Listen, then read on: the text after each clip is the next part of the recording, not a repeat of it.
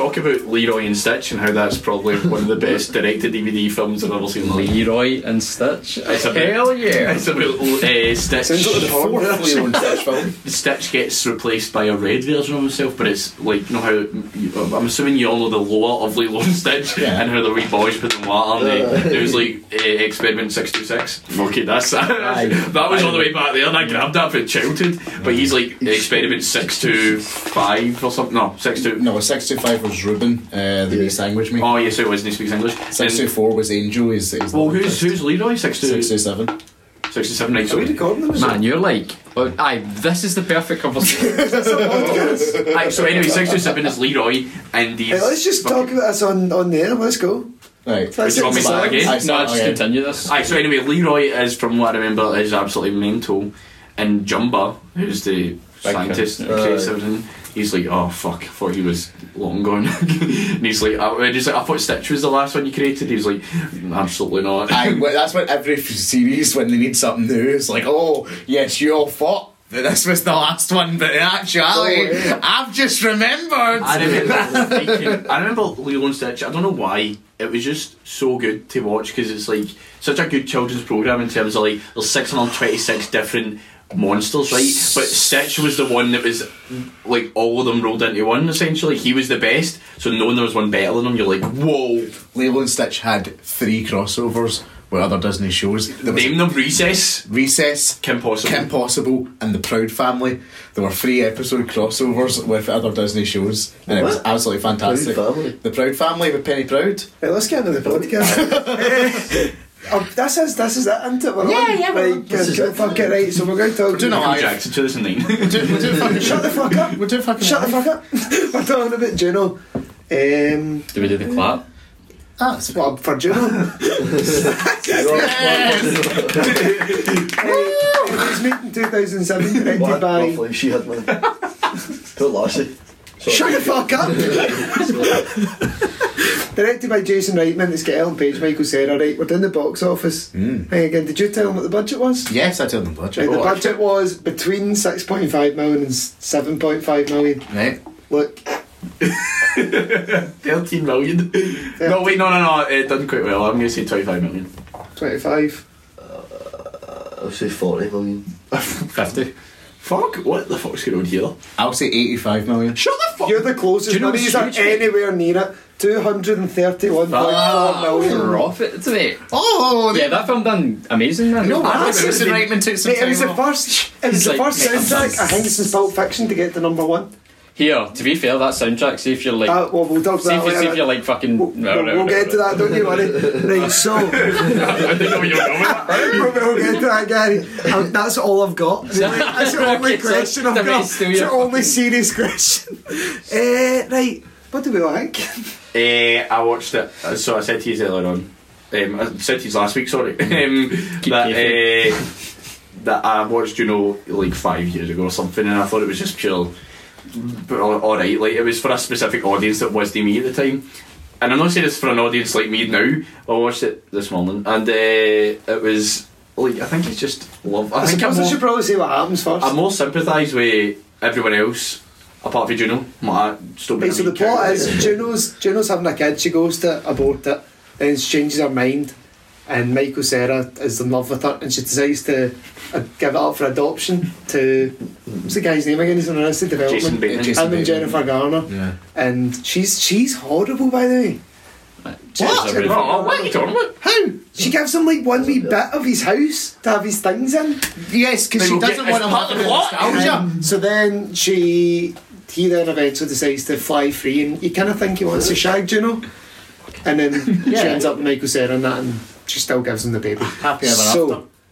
What did you like with Jennifer Garner? I thought she was horrible. Jennifer Garner is the only one who gets the baby. She takes it on as a single mother in there. Yeah, no, that's good, but Jason Bateman's a rude boy. She's a consistent. I was happy he left, but he was a bit creepy with, he was a creepster, man. No, but see, up until that point, up until that, there was I was like, oh, maybe they're just like pals, because I couldn't remember the plot. I was like, there's just been pals that like she is having his way at the end of the day. But then he had that dance thing, and I was like, it's getting freaky, and I'm like, maybe it's just one of these platonic, like, we'll just kind of like that. But then he was like, I'm leaving, But I think I can relate to him with the fact that eventually you're going to have like an adult house and you'll have to have all your things that you like, but there'll have to be a place for that. I think the whole thing, as Struff was saying, is like this. He's constantly living in the past. He's like afraid of commitment and stuff because he doesn't want to. Aren't we all? He doesn't want to like. He doesn't want to like throw himself into this like this new thing and this massive big undertaking. He's basically just kind of being a yes man for Jennifer Garner, but doesn't really want it, and she's fucking sick of it. Higgins, did you watch it? Aye. What did you think? I quite like it. Did you think Ellen Page was good? She's alright. I wouldn't say. Alright. Are you sure you're thinking of Ellen Page and not like Ellen Patel or something like that just now? She was just clarifying he's got the right actress. He's thinking of an extra. She was alright. Did he get the Oscar nomination? Wait, you sure was I'll take it for you because I think it's absolutely. Hanging, man. Listen, I think it's a really good movie. Listen. I'll say that my favourite character in the whole film was the stepmom. Yeah. I think the stepmom is so classic. It's like, see when she talks about at the beginning, J.K. Simmons is her dad and they've had a divorce, and she kind of mentioned like, oh, my mum has a new family, blah blah blah, and the stepmom has a go at her like a lot through the film. And it's not like a stepmom in any other film. I think like when the stepmoms are portrayed in different films, they're like bastards, like they've kind of ruptured the family. But with this, it's like she's a stepmom, but she is actual her mum. Yeah. Like she has arguments with him, but it's not like you're ruining this family. It's more like the stepmom genuinely cares. But that scene, she wants the best for her. That scene in the ultrasound when the ultrasound technician says, "Well, it's a good thing you're giving up for adoption," and then she's like, "What's that supposed to mean?" And she totally defends. Do you know what I thought? It was like, fucking class, by the way. Like, stand up for the parent. Like, fucking go for it. That's I think the thing I like most about this movie. There's especially the script. There's so many stereotypes that he easily could have fallen into, like evil stepmother, boyfriend who doesn't give a fuck about the baby, like what you're talking about, Jennifer Gardner, just the woman not letting the man live his own life. But it subverts all of them, and it does it in a way that's so natural. Very personal. Yeah. So I think it might be to do with our own also, it shows experiences. I think Juno. So when Juno and her pal are going through the ads in the paper, what a family that to the baby go to. So Juno, at the end of the day, she does. It's not that she doesn't care about the baby, but she still wants the best life possible for the Wayne, but in her own world. So when she meets Jason Bateman and Jennifer Gardner, she's like, "This is perfect." And then when he says, "I'm leaving her," then it's still amazing the fact that she could see that Jennifer Gardner was like would care for this baby so much she could do it on her own. So even with all that, she would still give the baby away. And I like the one line when Ellen Page gave birth, the baby's now gone, Michael Cera's spooning her, and she goes, he didn't want to see the baby, but I'm like, it wasn't ours to keep. And I thought that's a nice line. I thought Michael Cera got a fucking hard time in that film, man. He was getting burned at for all the time. But see, to see that, who's he playing Superbad again? No, Fogel. Fogel's the best. He's called like Aaron or something. I feel like he's that character, but with a bit of confidence.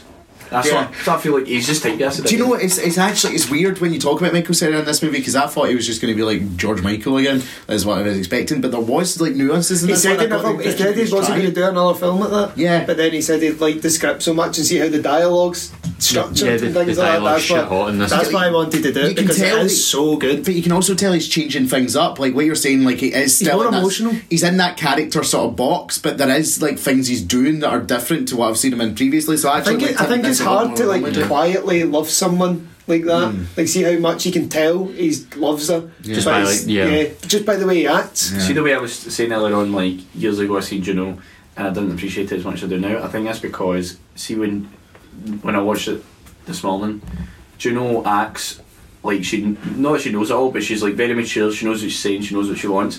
But like, see now that I'm older, I recognise, like, I get where she's coming from, but also get that she clearly doesn't realise, like, because the stepmom goes like, "You don't know the dynamics of marriage," and she's like, "I'm 16, I'm old enough to know," and you're like, right, I get it. I now understand the fact that she just doesn't know, but she's like, she sees the first. You feel like you do know at that age. You definitely do. So I feel like I was like, Juno, shut the fuck up, you clearly don't know. There is also the thing though, like very early on, it's not as though like, oh, we get this personality and the wall gets taken down. It's very clear early on that it is all a front, because when she gets the couch and all that, and she's really quirky sitting outside the pipe with Michael Cera's character's house, and it's the moment where she tells him that she's pregnant.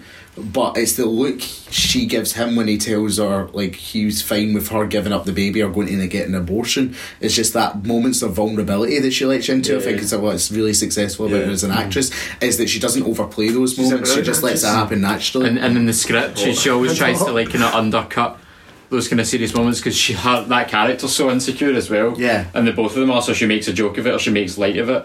And when she actually does like get slapped with the full like level of emotion, her acting is like It's brilliant. It's really good because you really feel it and you really connect with her. Hey, let's go into the soundtrack then. No, one more thing. I just say I love Dwight shooting this. Rainn Wilson at the very beginning in the show. Oh, yeah.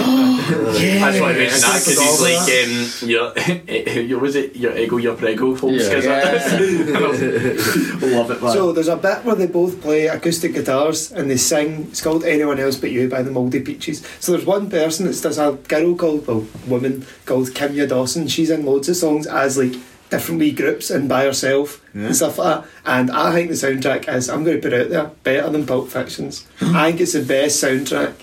It's fucking brilliant. It introduced me to this whole new world of music, and it's music that sounds like they're playing it in like a cupboard. It's dead quiet and there's nothing really going on. It's class. So Gary, what did you give it? I like the soundtrack. It's like these kind of small, intimate, like acoustic tunes, and it fits the tone of the film just totally perfectly. And I feel like there was loads of films after that tried to knock off that the effect that film has, because I haven't seen anything like. And obviously I didn't say when it came out, but I don't think there was anything before that had that sort of like. I think this breeded like a Napoleon Dynamite maybe, but I think I think this breeded kind of like a.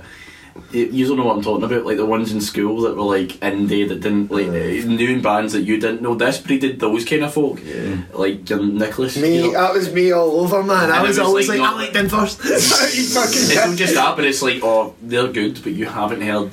That was me all over. You went in their first 5 subscribers on their SoundCloud, mate. I know, you don't know what you're talking about, mate. I liked Frank Ocean back when he was on like his own wee website. I was right in the deep end back then. End of the ocean. The only criticism that I'd have of the soundtrack is that it is a tiny bit too samey, and what I mean by that is that like a film soundtrack for me should have. Well, it's a lot of the same person, as I said. It's a lot of her. She wrote the songs, and I completely get that, and they're all good songs. But for me, a soundtrack should have a bit of depth in it, and like I just need a bit more like. I feel like there is a place for that kind of thing though. Like the film Submarine, and Alex Turner's wrote all the music for it. Yeah, it's a brilliant film. It's a brilliant film. It's so perfect for the film, and it so perfectly suits the tone. And all the songs, as you're saying, are sort of samey, but it's all about like pushing this feeling and this kind of like emotional like tone throughout the film. It's weird for me because obviously it's the same composer who would score an entire film, but for me it doesn't work as well when you go to the soundtrack. I think one of the best bits is the bit I was talking about with they two playing the guitar. That's the first bit you see where they're like, you can see how close they can are and stuff. But I feel like that's the first bit you see. Like she's got her guard down. Like see before that, she's always got the guard up. So all these quick one-liners. She's sitting singing with a guitar. There's no guard. They're just there in a moment together. The soundtrack as well, like shows, like it's you feel the whole tone of the film. You feel very small towny. Like they talk about when she's gonna keep the baby. Well, not keep the baby. Like go through the pregnancy. Like people are gonna talk, and it's like because it's so small towny, everyone knows each other. But the soundtrack makes it feel like that as well because it is very like close quarters, very Middle America. You know what I mean? It's that Velvet Underground that as well, and they're fucking for sure. Velvet Underground's a really good example of like how that like. That kind of tone of music and that style of music. Well, they kind of made that style of music with like Sticking Me You and Pale Blue Eyes and things like that. But it was really quiet and it's taken that and he wasn't really singing and it matches up to the comedy of it as well. I think it's a really nice like it carries throughout the whole film, and I think it works. And I think if you were to mix it up, it would maybe feel like a plant, and it would maybe feel kind of forced purely for the sake of changing it up. I think that it does. But it all matches the clothes they wear, the attitudes they've got, everything kind of blends together. There's something about there's a personality to the music. I think that just really does make them. You can understand the type of person. Do you know what it's like? Do you remember when you were like 5 and you would think like Big Show sang his own song because it just sounded like Big Show, like the music? Well, remember you said the other day, I played the song. You said that's Ellen Page. I thought it was Ellen Page. That's like he played me the song. I was like, Big Show. I thought Ellen Page. I thought that was Ellen Page. You know, it's like Moorhead sounds like Triple H just when he's shouting, you know. That sort of thing. The lady who sings the songs, you'd be shocked, but you would think she looked like Ellen Page. Another thing as well, I think I appreciate like Ellen Page wasn't the greatest singer in this, but I appreciate the casting of her as Junior because I was like, she's so awkward with Michael Cera, and like even the sex scene, but like when she's getting pregnant is very awkward, and then I'm realising I'm like, supposed to be awkward. We're doing it out of boredom for a start. Well, boredom, and they're two very awkward people, teenagers having sex for the first time, and I think it's done well, because I think of two other awkward actors right now, Michael Cera and Jesse Eisenberg. He's king of the uncomfortable man. The evolved form of Michael Cera. Give him a run for his money. Michael Cera reaches level 32, turns into Jesse Eisenberg. I think that's happened there. But I love the introduction to his character, because our pals are asking, and he's like, what was it like shagging like his really thin frame or something like that, and then it just cuts out to him like putting on the sweatbands and stuff like that. Something I was like shut up, like in terms of like, she's got a burger phone. I was like, right, that's quirky and all that. And he eats Tic Tacs a lot. That's very quirky. Yes, love it. It was 13 years ago, mind. Aye, 13. No, but that's like the first kind of film of that. Yeah, so I think because there was like coming of age movies before, and then they reached a point where these coming of age movies started to get really kind of quirky and indie and stuff, and it did get really kind of dry. But Juno's the first one you see, and it's totally original. Yeah, and all these ideas, although they might seem like that now, and they might seem like kind of little add-ons, hadn't really been done before. Well, there's a lot of films that I think are affected by that. Like when you're the first in a genre, you're groundbreaking. When it gets to like 20 years later and everyone's familiar with the stuff that's been inspired by that, if you've seen all that first and then you go back to the original, it feels derivative. You know, it's like when you watch The Matrix. Yeah. So when I've seen The Matrix, I was shocked you didn't like that. Like when I watched that, I was like, it's the same as this, and I understood that this is where it all came from. But like, because I seen either something better than it, or like improved on it. Yeah, so I've seen it as. Also, you didn't see anything better than The Matrix. He didn't. That's not happened. Do you know? I just think it's a fucking perfect movie. I think it's class. I think it's. I just think the tone's perfect, the music's perfect, the way they dress is perfect, all the dialogue's good. I think everything just blends together. I think for what Juno's good about it. For what Juno's trying to achieve as a film, I think it pulls it off completely. It achieves everything it's trying. And it's that like you never know if a tone of comedy is going to be able to carry through the film, but directed by Jason Reitman, son of the master Ivan Reitman.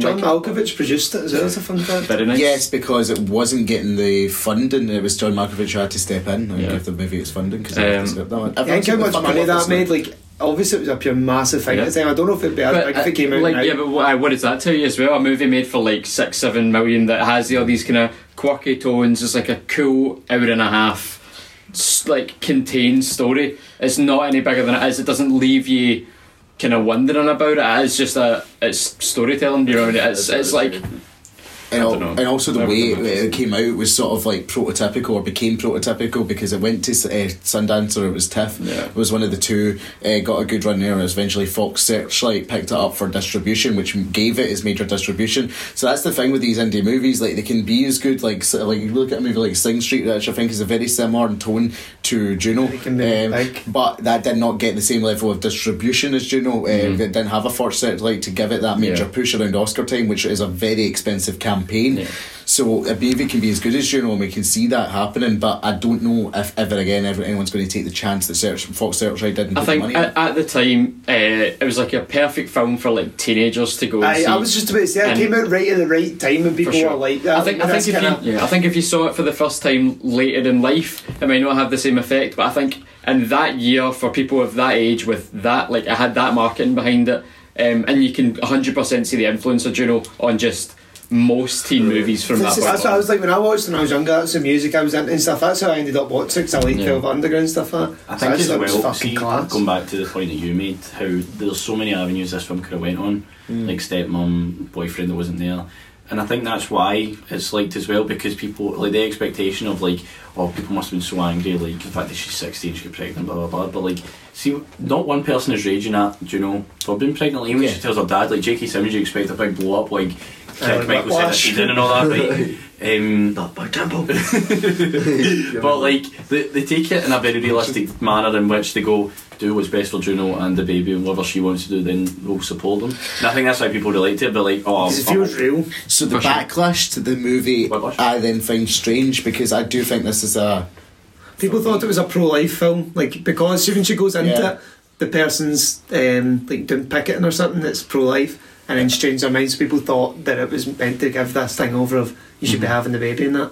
Yeah. I don't think that's the message. Really. I don't think that's the message at all. The writer said she wouldn't write the film anymore now because she felt people were I think the pregnancy thing, as weird as it sounds, is a small part. It's just the whole like So the MacGuffin of the film to keep it going. I don't think it's nothing to do with like pregnancy. Like the pregnancy is the driving force of it, but everything else is relationships and how Juno feels and taking responsibility for things. Ultimately it's about like kind of facing what you actually feel. And everyone eventually does face up to it, don't they? He leaves her because he's not happy. She takes the kid, and Juno faces up to having the kid and winning. I think at the end it's not like you're like obviously the pregnancy is just kind of like the end. Once she has the baby, that's it. The film ends, but like it's not about the baby. It's like everyone just kind of not getting what they want, but it's, as you said, responsibility taking going forward. And I mean, you can understand why it might have been taken that way, but if it's not the intention, then there's not the, like, can you put much weight on that? It's hard because it's like when anyone writes something, it's no longer the author who's controlling the meaning of it. It's not yours anymore. It's the discord around it that controls it. So if people are poisoning the discourse by both sides, like overly politicising this work and not just taking it as like a character study in a story, and instead trying to put it into all these think pieces and stuff like that, then I get if you're the writer of that creation, you're just like, nah, this doesn't feel right to me. I could understand her reaction to that completely. Yeah. But it's a conversation, but I feel like if we're talking about the film on like the merits of the film itself, then like it has to be a separate conversation, I think, because it's been written and stylised and directed in one way, and one aspect of it has just been taken and blown up. Yeah. I think it's obviously one of those, you ever walked into Morrison's or anywhere or HMV and it's like the section is like feel good films. It's like one of those ones, and it's like my section. I love that. You put it in. It's like we always talked about recently about you saying Ready Player One is a film that you just stick on. Yes. Just for the sake, like, that's what Juno is for me. I could watch. Juno is that kind of film where like it's an idealistic world, even though it's a realistic world. It's an idealistic world where everything, even with the biggest problems in your 16 school and everything else going on, it can still work out, kind of thing. And even at the end when they're singing, it's all lovely, nice. But it's all nice. I think it's a great song, I've got a new appreciation for it. When you say it's fucking sensational, but I would say I liked it more the second time watching it. I think I just like editing is done well. Like, see when someone's tried to make something and they've done it the exact way you can see they want to do it, and that's what this film is. You can see what they've tried to do and they've completely succeeded. So us doing the podcast. You can see exactly the way we want to fucking burn this trash. Let's just go to our thumbs up and that. So I'll give it a thumbs up. Is anyone going thumbs down? No, this was my first get the fuck out. This was my first time watching it in full.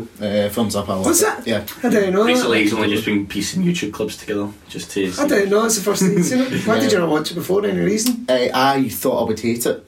Did you? I just thought like what the hype behind it, because I like a pure resentment, a pure indie, like so. Well, that's why I never watched Sandra Barrow for ages. I was like, he was built up so much. That's why I think. See, that's what I love. I think I walked in shit. the first time watching it, going, "This is like trying to be quirky and all that." Like it's trying to get an audience of which, like, oh, she's. I think it doesn't like it. You really hated the burger phone, didn't you? That's 2 or 3 times you've said about the burger phone. You hate it. It really annoyed me. I think it did. Burger phone sales went through the roof in that film. Beaver from Harley Quinn movie. That's all the. I think the film doesn't feel as maybe it feels more saturated in originality now, because there is so many other things that have tried to be that film.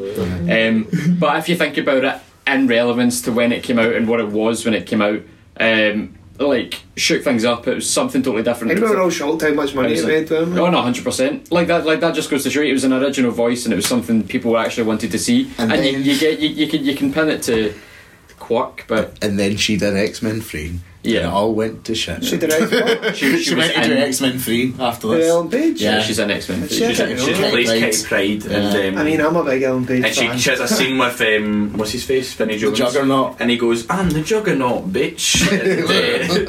And he just smashes words. Ellen Page is honestly, like, I think she's another one for typecasting, but I can't think of a film after this which is It's been really good. No, she plays basically a similar part but older in the Umbrella Academy, the Netflix TV show. She's quite good in. It's kind of.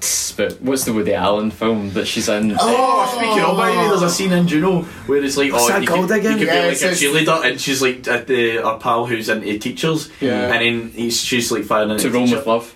That's, and the teacher That's goes, and then it, that the is- teacher says something. that's a She's like, brilliant "Oh, I love Woody Allen." I was like, that's funny.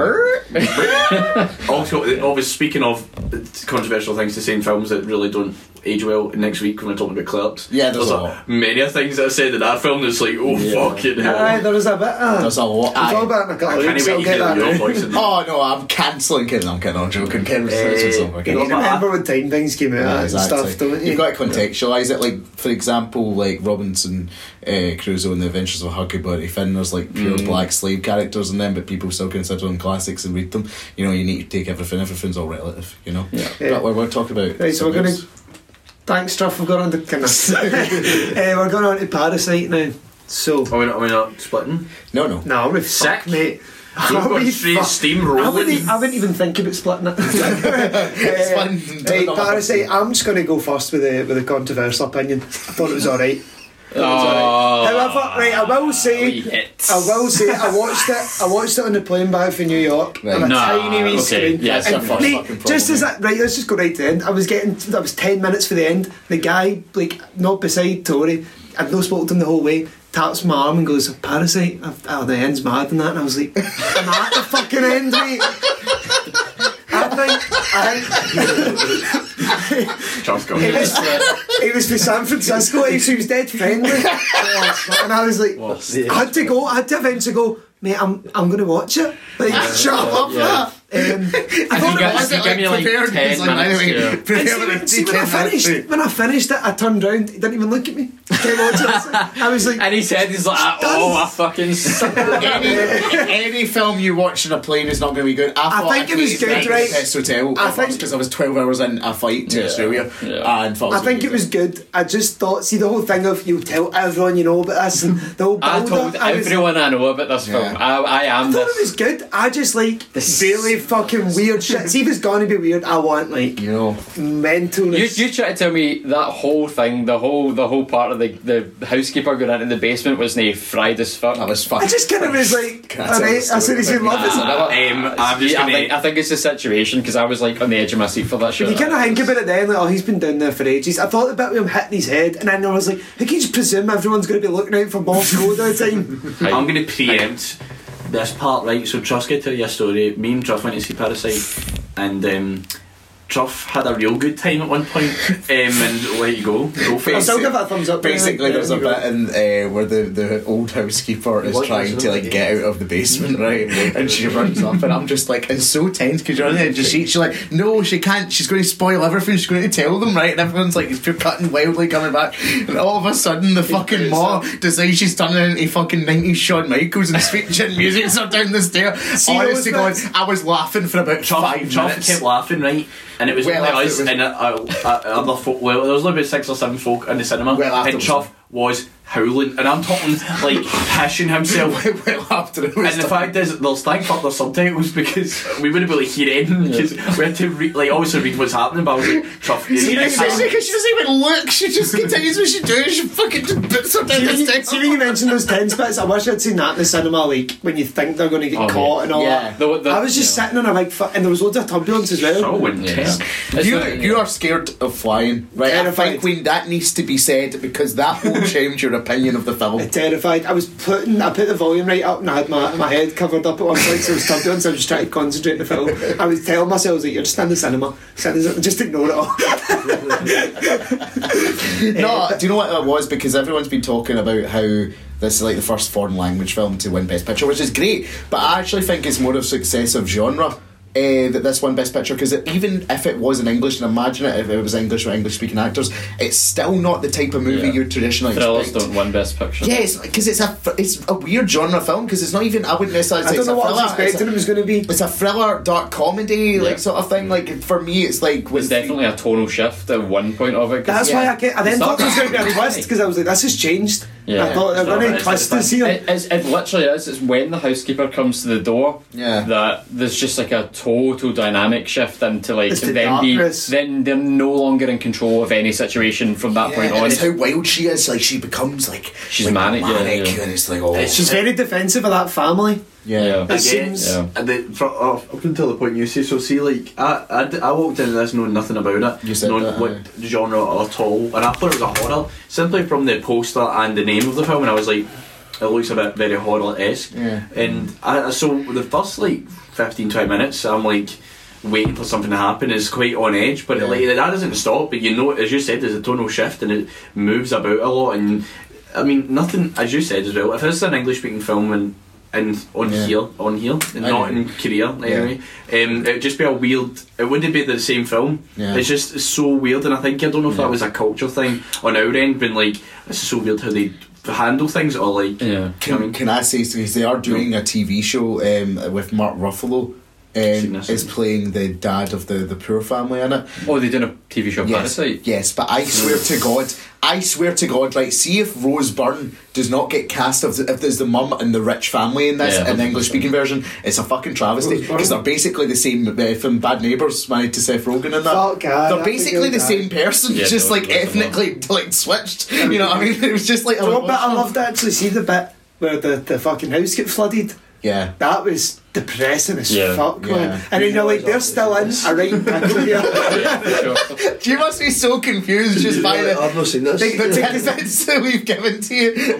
Like all the possessions are lost in that, and they've still got this family's going to fucking heirs. It's that torrential downpour, the massive storm that's kind of like coming throughout the first half of the and then it just comes down on them. and it comes down on them, and it totally washes away their entire flat, fucks up their whole life. All their shit's ruined, and it's a minor inconvenience for the rich family. It's if you need to watch that film. They still want the party on and stuff like that, and then they're just like, we'll throw a bigger party to compensate for not having his camping trip. You need to watch this film through the like lens of hating rich people of class, because I think to watch it at face value, it doesn't hit as hard at all, and it is so perfectly done.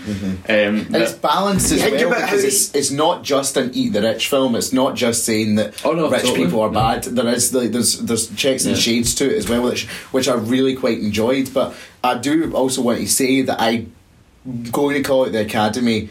I think it's quite racist that there was no actors nominated for this. I don't understand how a film that can win Best Picture, Best Screenplay and Best Foreign Movie not have one acting nomination in any of the categories. And that's consistent. I thought the daughter of the poor family as well was class. Insane. See that and I've walked out of any of the Oscar films I've seen this year. This was the movie I walked out. I didn't understand a bloody word they were saying, and this was the movie I walked out thinking these actors were bloody class. See the dad's reaction when the guy says that he smells bad, and he's sitting in the car, and you can see how upset he is, because everyone's got, not necessarily that, everyone's got this will all make sense one day. Everyone's got a hang of their life that they remember when you're like that company, man. Everyone's got something somebody said to you, and it's fucking killed you, and it always comes back to you, and then he's got to sit there and can't say anything about it. But he's got to sit there and just. And his whole family are there as well. You know, what I mean, like horrible, his kids man. and stuff. His wife are there. That's grim. It's grim. But then because it's something he can't change as well, because he is a poor man, and he's got a poor man smell. And then, but that's the point for me that I was like fuck this rich family, because they're sitting there talking, and it's like, it's the smell you smell on the bus and the subway. It's the smell of like the poor. And you're just like, what the fuck, man? What, like, that's the most entitled shit. Elitist thing ever. But then they were so good at acting like that as well. That dad was so good at seeming like a pure obnoxious. Or like he was so friendly to him in the car, and then there would come a point and he would stop it, and he would be like, remember your place, like that kind of thing. Like you'd be like, remember you work here, and they're sitting having a conversation, and the dad of the poor family would like comment maybe on his relationship with his wife, and he would just stop him and be like, we're not friends here, like, remember I'm paying you to be here. It's the only reason you're here. It's not a good relationship. But then it's like, is that the parasite relationship? Is the parasite relationship the rich family? The fact that they live off these poor people serving them, they're not self-sufficient at all. Or is it the poor family literally leeching off the rich family and trying to take their resources and stuff? It's the way they anticipate, they expect them to be able to do anything. Like, see when she asks her to set up those tables in an exact formation, and you're like, you've gave her like no information. Not even like a wee drawing. They're on the way home from the camping trip. She's on the way home from the camping trip. She's like, we'll be home in 5 minutes, and we need this dinner totally prepared. And she's trying to make fucking dinner while they're trying to like. I was like, I need these people to like tidy up for me in a bit of a hurry because they did a bang up job of that, man. Like fucking scran made. They made a full dinner and managed to tidy up a full party. I was just like, and what kick the hell? someone down the stairs, mate. And super kick someone down the fucking stairs. They said that was one of the biggest problems, is the translation of Ram Dong, whatever it was called. Said that like there wasn't a translation for it, so that's not what it's actually called. It's called something completely different. Wonderful stuff. So they're not saying that. But that dish, I read something about this, and it's ramen noodles, like packaged ramen noodles, and like Kobe beef, which is like this crazy expensive cut of beef. So it's like you've got like the ramen noodles, which cost like fuck all. It's like the food of the poor in Korea, and like even over here as well. Like everyone eats ramen, and then you've got this crazy expensive beef. It's just like the perfect dish to make because it represents like the sides of it. It's very interesting. Well, that was a class podcast. That's a nice wee podcast. I can see you were getting antsy there. What do you mean antsy? You were going. I was very excited, but I like Parasite. Right, let's go on. In the next couple of weeks we'll be doing Clerks. Luke McLaughlin, if you know him, he'll be hosting that. If you know him, if you know me, then I'll be there and I'll be hosting it, and hope you'll be there too.